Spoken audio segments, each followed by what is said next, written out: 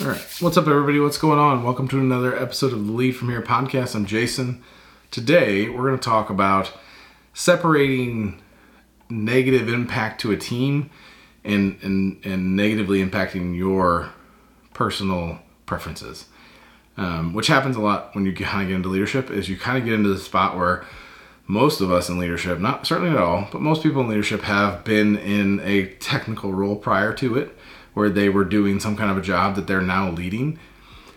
And if you get into a position where you're there's going to be things that people do that you maybe don't agree with. Maybe somebody isn't as sharp as you want to be, or maybe somebody's not as detail-oriented as you want to be, or maybe they use words or make decisions different than you'd want it.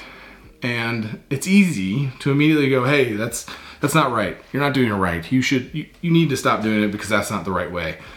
And right is a very subjective term when it comes to process and how you're doing things, and honestly, a lot of emotional intelligence type conversations. Right is very vague. So you have to be careful. You have to understand, like, there are things that are very clearly negatively impactful to the team that you can see in a team setting that people are put off by or frustrated by, or they shut down when that happens. And that's something you need to action on. But there's a lot of things that happen that you feel like, this doesn't feel right. And if it doesn't feel right, you feel like you need to fix something. But what I'm here to tell you is, if that's just your personal preference and it's actually not negatively impacting the team, you probably don't need to say anything. So this is obviously talking about effective teams. Now, if you're working with an ineffective team, you need to kind of start playing with things and figuring out how to work on that. We'll talk about that in another episode. But ultimately, we're talking that you have an effective team that's working pretty well. You're seeing something that doesn't quite feel right to you, but you're not hearing it from anybody. You're not seeing it in the data. What do you do? In my experience, and experience of people I've worked with, it's important to make sure that you don't jump to react too quickly. Keep your ear to the ground. I mean, always keep your ear to the ground, but keep your ear to the ground. Look at your metrics. Look at surveys. Look at your one-on-one data. Are people complaining about one of those things? If they're complaining about it, maybe there's something there. Maybe you do. Maybe it's not just you. But don't lead the witness. That's, you get in a question, you're like, hey, that person, they're doing this. It's pretty bad, isn't it? And then people are like, yeah, I think it's bad. Like, because my boss is telling me it's bad, so it must be bad. Don't do that. But definitely ask what's working, ask what's not working, kind of open the door. And if none of the things that are bothering you come up in any of those conversations, probably not a big deal.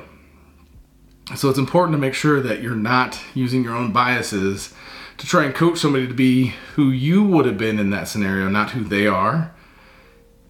Especially if they're finding a way to be effective in their own way and the team isn't bothered by it and they're still an effective team. Like, that's kind of your ultimate barometer, is like, is the team effective? Now, again, you'll hear about it. If it's negative to the team, to an individual on the team, you're going to hear about it. That's what one-on-ones are for. So if you're effectively meeting with those people and you're effectively doing one-on-ones and asking good questions and checking in and making sure you understand what's going on with the metrics and their throughput and all that good stuff, like, if nothing's negative coming to that, then there's probably nothing to talk about.